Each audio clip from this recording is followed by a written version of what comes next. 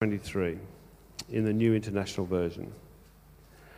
Therefore, the kingdom of heaven is like a king who wanted to settle accounts with his servants. As he began the settlement, a man who owed him 10,000 bags of gold was brought to him. Since he was not able to pay, the master ordered that he and his wife and his children and all that he had be sold to repay the debt. At this the servant fell on his knees before him. "Be patient with me," he begged, "and I will pay back everything." The servant's master took pity on him, cancelled the debt, and let him go. But when the servant went out, he found one of his fellow servants who owed him 100 silver coins. He grabbed him and began to choke him. "Pay back what you owe me," he demanded. His fellow servant fell to his knees and begged him, "Be patient with me and I will pay it back." But he refused. Instead, he went off and had the man thrown into prison until he could pay the debt. When the other servants saw what had happened, they were outraged and went and told their master everything that had happened. The master called the servant in. "You wicked servant," he said, "I cancelled all that debt of yours because you begged me to. Shouldn't you have had mercy on your fellow servant just as I had on you?" In anger, his master handed him over to the jailers to be tortured until he should pay back all he owed. This is how my heavenly Father will treat each of you unless you forgive your brother or sister from your heart. And this is God's precious word.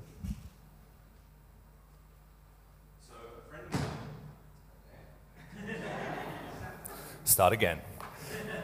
So a friend of mine once told me a story about a country where the road rules allowed you to break the speed limit if you were overtaking someone. The logic of it being that if you're in a one-lane road and you needed to get back in your lane quickly before you hit oncoming traffic, you could do that and not get in trouble. But of course, what soon happened was that police were pulling people over and they were saying, "Look, I just clocked you doing 130 in a 70 zone." And they said, "Oh yeah, look, it was just that white car back there that I was overtaking." And that's, I think, a fairly good representation of human nature. There are, we want the exception to apply to us all the time so that we don't have to abide by the rules. And the passage we're looking at this morning begins with a very famous interchange between Jesus and Peter in verses 21 and 22. They weren't read this morning, but they lead into what we're looking at.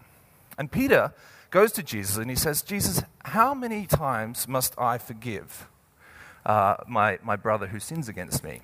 And Jesus, and at the time, the rabbis taught that you should only forgive someone 3 times. You've just lost me on the mic, have you? Or am I still on?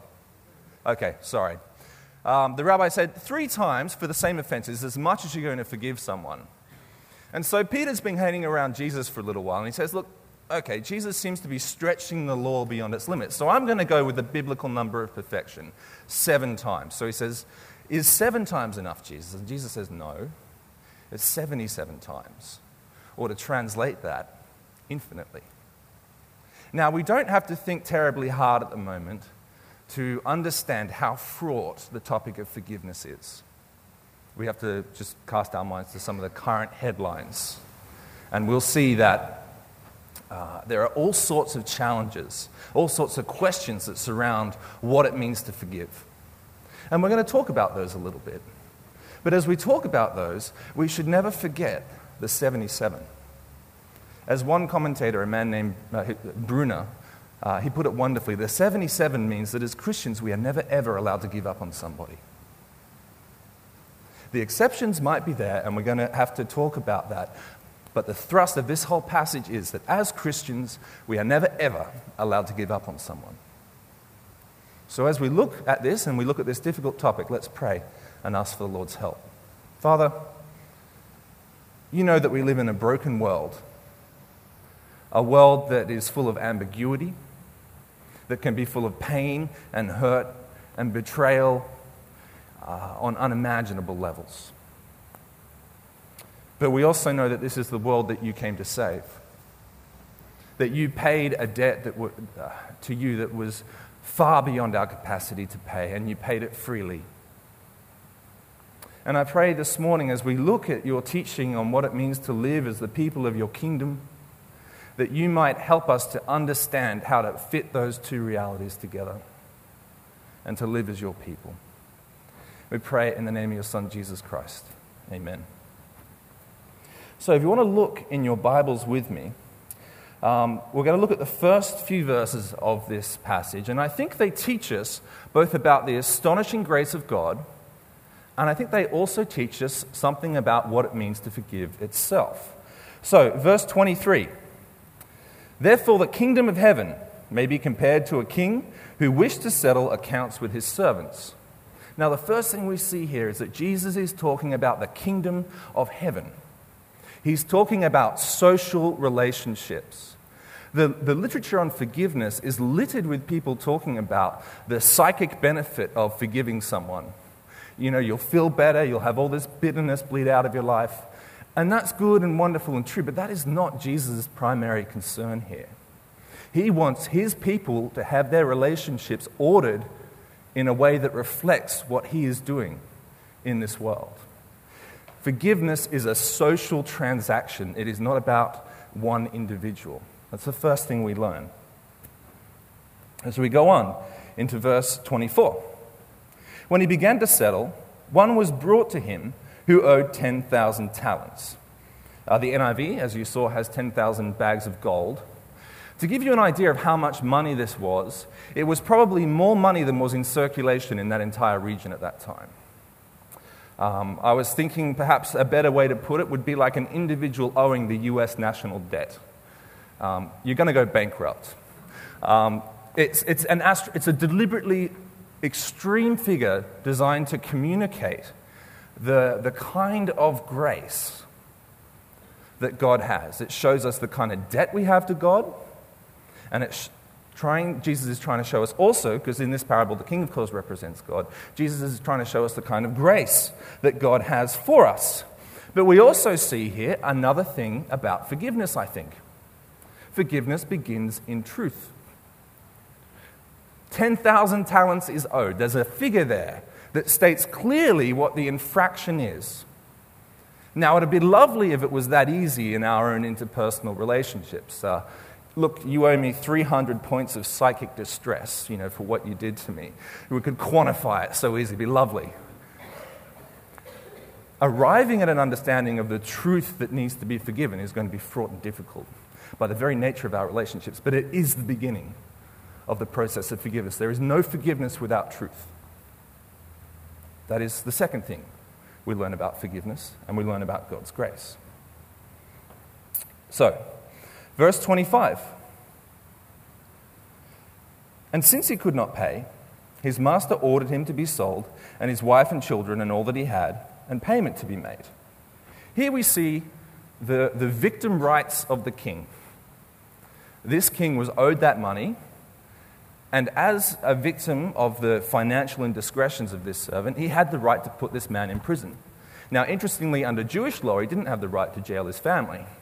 But this is a parable of extremes, extreme actions, extreme amounts of money owed, extreme forgiveness. And of course, this wasn't something that was ever going to get his money back. He sold them into slavery, but even if his family had 1,000 members, he was never going to get his 10,000 talents back. This was punitive. But it was his right as one to whom this debt was owed.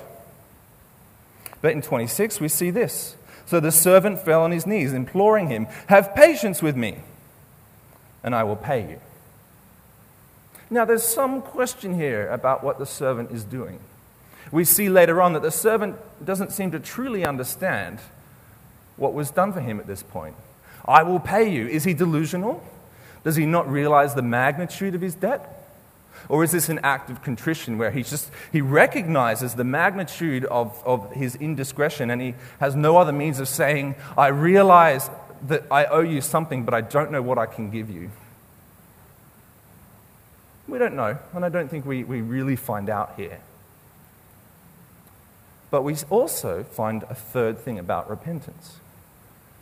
about forgiveness, which is repentance. Repentance is owning the truth.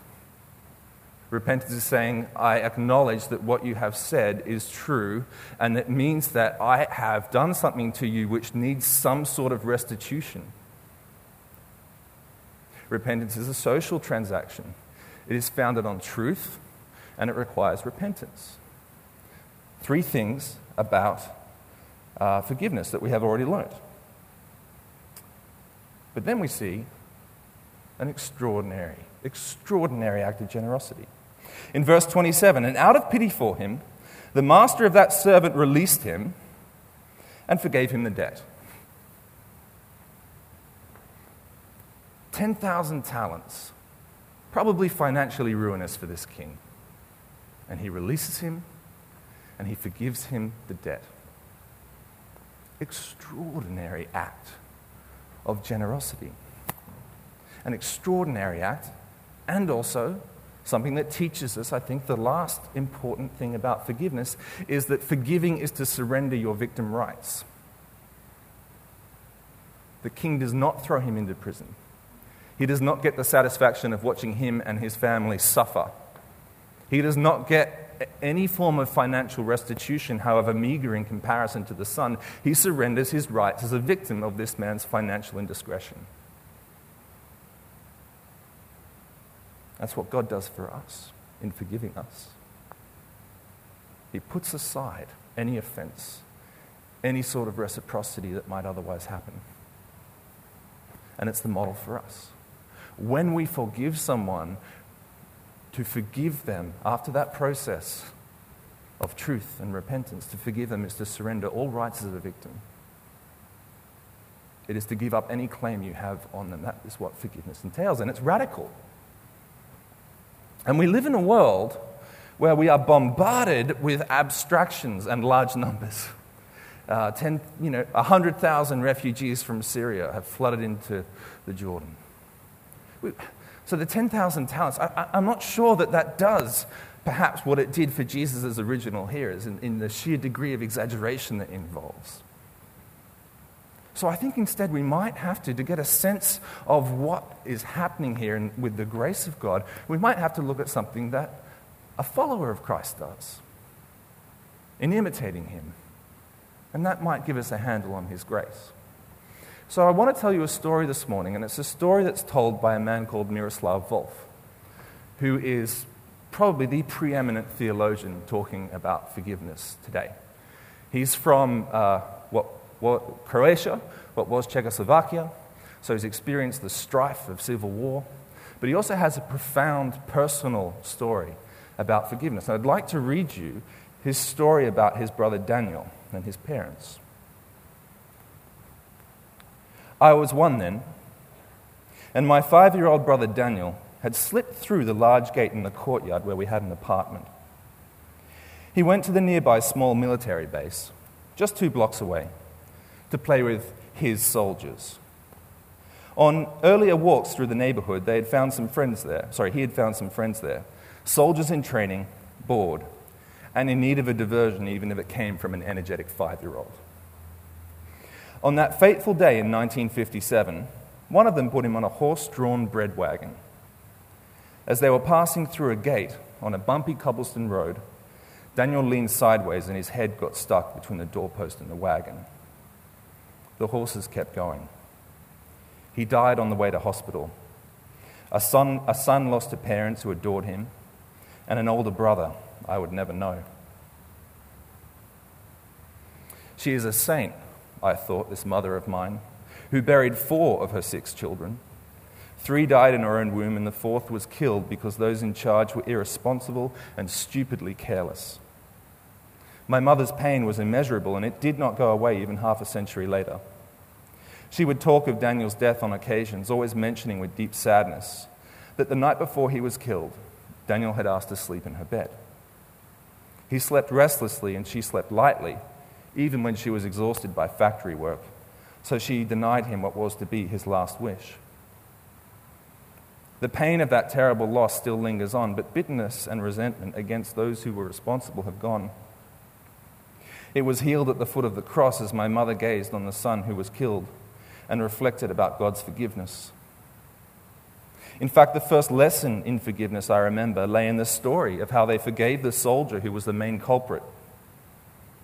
The Word of God tells us to forgive as God in Christ has forgiven us, said my parents, and so we decided to forgive. The soldier felt terrible, so terrible, in fact, that he had to be admitted to hospital. My father, with a wound in his heart that would never quite heal, went to visit him, to comfort the one whose carelessness had caused him so much grief, and to tell him that my mother and he forgave him.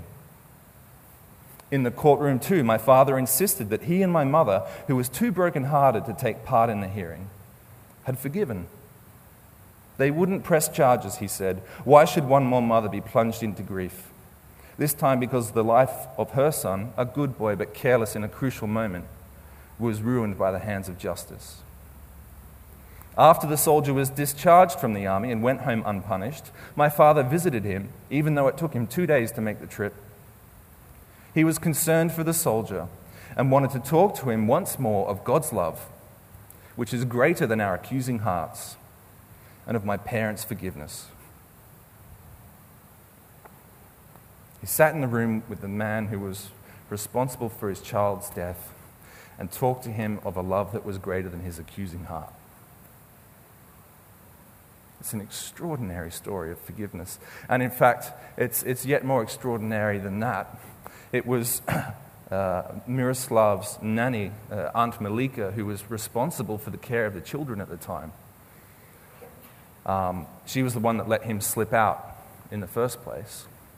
And Miroslav's parents never told him that she was in charge and partly responsible for his brother's death because they did not want it to ruin his relationship with her.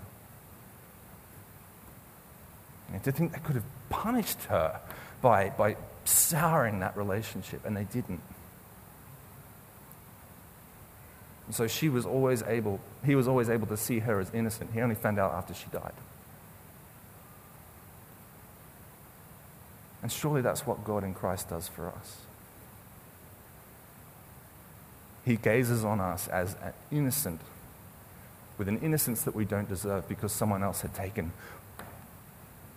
had surrendered their rights, had taken that pain. And if that offers just a little glimpse of God's grace, if we can somehow multiply that by the 10,000 talents, that gives us an idea of, I think, what Jesus is trying to communicate here in this parable. But as we said, there are still some issues that we need to talk about. There are some difficulties around the question of forgiveness that we surely need to address in this day and age with the headlines that they are. What about domestic violence? What about a cycle of repentance and violence and repentance and violence? What does the Bible have to say? What does forgiveness mean in that context? I think if we take the framework that we've seen in this passage and apply it to that situation, it might shed at least some light on it. If you remember that forgiveness is founded in truth, then we might see that a genuine statement of the truth in that situation is that this cycle has not broken, that something else might need to change, that the offender is unable to change by themselves, that they have ruptured a trust that perhaps they will never get back again, and that perhaps they need to leave the situation in which they are in for the safety and well-being of their family because they have never, ever been able to change. And they need to seek help outside of themselves. All that surely would be part of the truth statement in a situation of domestic violence. And a true repentance would be the recognition and taking on board of that truth. Any transaction of forgiveness in that is one that needs to go through that process of truth-speaking and genuine repentance which accepts that truth. And I think a Christian teaching around repentance does not engender the cycle of domestic violence that we see in this world. Okay, so, all right, what about someone that won't repent? Or someone that's dead? That you can't go towards, that you can't talk to? Well, I think if forgiveness is indeed a social transaction, then forgiveness can't take place in its fullness in that situation. Forgiveness cannot happen with someone that doesn't repent, because it's not about one person, it's about a transaction. It's a social thing. But our stance as a Christian, our posture as the one who is now unable to fulfill that forgiveness, I think, again, needs to be one of the imitation of God's own posture towards us, where the possibility of forgiveness is always held open, where the good of the person who wronged us is something that we're seeking and not their harm, even if only in our imagination. Okay, so what about the law? What about judicial punishment? How does that fit in with the question of repentance? Well, I think 1 Corinthians 6 tells us there are certain things that might go before the civil authorities that would be better settled within the context of a church. Lawsuits, financial stuff that we can perhaps do within the body and show that kind of reconciliation without the need of the law. But there are going to be offences that need to go to court. Murder, lesser crimes, they're all going to need to go before the civil. As part of the process of speaking the truth, I think they're going to need that acknowledgement is going to result in the involvement of civil authorities. So what do we do with that? How do we, as someone who's been wronged against, approach someone who's in the situation where they're facing punishment within court? Well, I think that's something that involves the wisdom and discernment of the church community around that person. But I think the overarching stance must be one, again, of trying to seek that person's good. And it might be very difficult to work out how to do that. It might be very difficult to work out what decisions you need to make that will, in fact, be for that person's good. And I think you need the wisdom of the body around you. But again, your stance, I think this passage teaches us, is one that is always that openness towards being able to surrender your rights as a victim, including those to see that person suffer. Now, they're just three things that occurred to me as I was thinking about it, and I'm sure there are many more. And I certainly don't have the market cornered on wisdom. But I hope that perhaps in your growth groups, these conversations, which don't often happen in the church, but should, you might be able to have those conversations this week. So, let's look at the second part of this verse, where we see that those who are truly forgiven, I think those that truly understand forgiveness, are themselves forgivers. So if you want to start at verse 28 with me. But when that same servant went out, he found one of his fellow servants who owed him 100 denarii. And seizing him, he began to choke him, saying, "Pay what you owe." Now 100 denarii, a denarii was the average day's wage for a laborer. So let's round it up and say it was a year's wages that this guy was owed. That's not insignificant, is it? I mean, if someone owed you a year's wages, it would hurt, right? So it's not an insignificant sum, but it approaches to zero as you compare it to the kind of debt that he owed that was forgiven. So one of the things that I think this teaches us is that we're all both perpetrators and victims on a large scale. We all offend against someone, and we're all offended against. No one in this world is a purely innocent victim, which is not to say that someone can't come up to you in the street unprovoked and deck you, that you can't be innocent in a situation. But taken on a large scale, we are all victims and we are all perpetrators. And sometimes we're hurt in very, very significant ways. But again, this parable is teaching us that the hurt that someone else can do us pales in comparison to the kind of offense that we have caused God in our sinfulness. Verse 29. So his fellow servant fell down and pleaded with him, "Have patience with me, and I will pay you." Does that ring a bell? Is that exactly the same as he had just done? He falls down and he says the same words. What should this servant have done? Should he have heard himself in that plea and remembered the mercy that he had received? Yes? But what does he do? Verse 30, he refused and went and put him in prison until he should pay the debt. When his fellow servants saw what had taken place, they were greatly distressed, and they went and reported to their master all that had taken place. Then his master summoned him and said to him, "You wicked servant, I forgave you all that debt because you pleaded with me. Should you not have had mercy on your fellow servant as I had mercy on you?" And that's the heart of the passage. Should you not have had mercy as I had mercy on you? It teaches us, I think, that those who have had mercy given them, shown them, especially to the kind of scale that God has shown mercy to us, that the only appropriate response is to in turn show mercy. And to show it, I think, out of the experience of that mercy. So in verse 35, in anger his master delivered him to the torturers until he should pay all the debt. Roman jails used torturers. They found that if they tortured the prisoner, the friends and family would raise money quicker. Verse 35, so also my heavenly Father will do to every one of you if you do not forgive your brother from your heart. Now, we particularly don't like that last verse, I think. That threat, it doesn't do particularly well with our more general theology and our understanding of God. What do we do with that?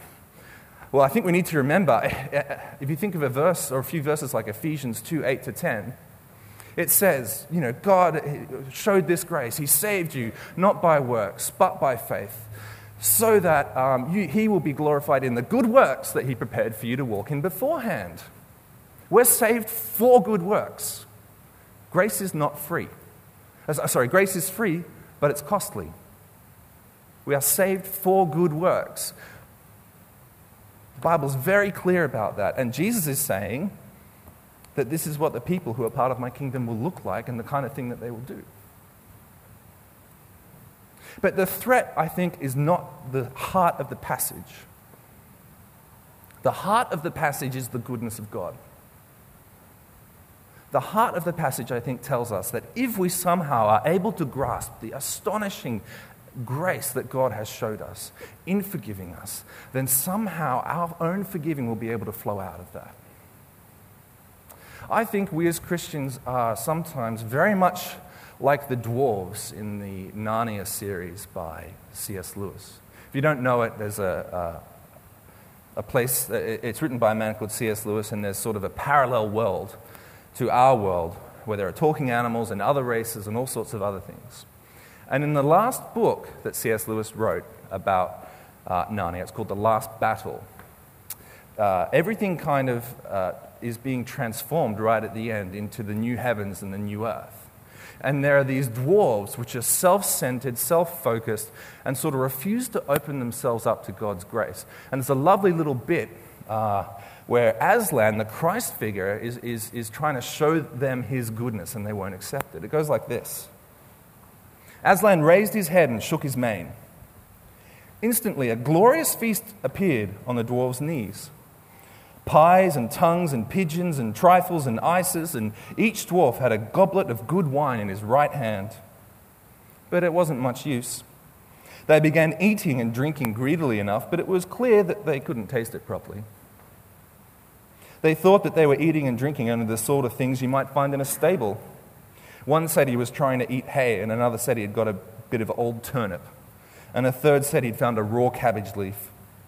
And they raised golden goblets of rich red wine to their lips and said, "Ugh, fancy drinking dirty water out of a trough that a donkey's been at. Never thought we'd come to this." But very soon every dwarf began suspecting that every other dwarf had found something nicer than he had, and they started grabbing and snatching and went on quarreling, till in a few minutes there was a free fight and all the good food was smeared on their faces and clothes or trodden underfoot. I think that's the perfect picture of what we are like so often as Christians. This morning we held a goblet of very, very, very good wine in our hands. And to go out and to be unforgiving is to treat it like donkey water. It is to devalue it in an astonishing way. And so my prayer this morning is that as we enter this time of worship, as we enter the bread and the cup that we held in our hands, that we might have a fresh revelation of the goodness of God, and that might help us as we go out into the world to do the very difficult work of forgiveness. Will you join with me in prayer? Father, seeing a parable like this is challenging for us, Lord. But the reality of the pain and the hurt, sometimes almost inconceivable, that others have caused us, Father, is something that we cannot overcome on our own.